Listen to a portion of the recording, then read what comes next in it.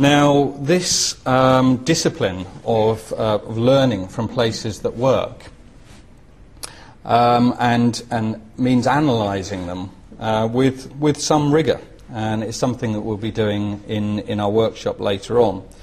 But there are some potential pitfalls as to what can happen along the way, and I've got a sequence of slides here taken from Harlow, Newtown, which is somewhere that we've been working on the regeneration of recently.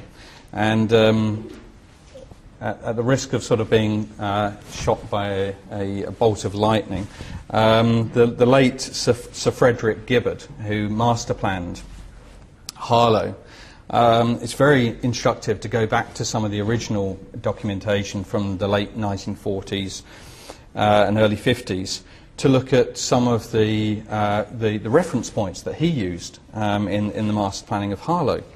And it comes as some surprise to see that he looked at 18th century Bath and the Royal Crescent.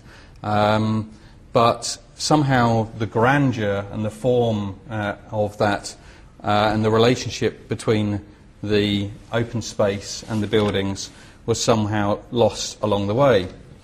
He also looked at Tuscan hill towns, such as San Gimignano here, and he looked at the fact that key routes led to prominent towers, symbolising the status, in this instance, of the status of key families, the status of the place.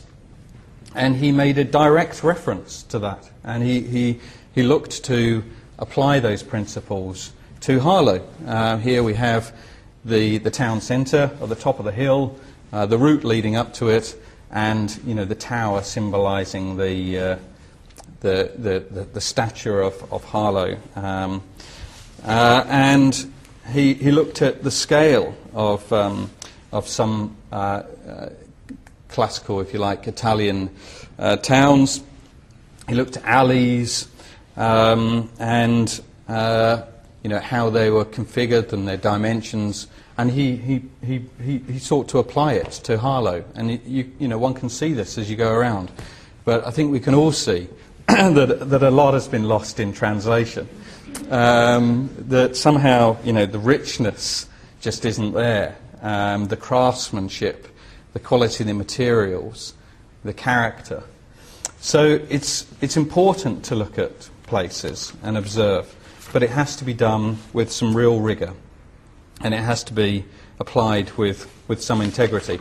Oh dear, I've forgotten that I'm keeping on going on this one. I'm really giving him a hard time. But so again, looking at places like San Gimignano with these towers denoting social expression, and again Harlow Station, he sought to place these towers at Harlow Station, again denoting it as the key sort of civic, social sort of facility in the town.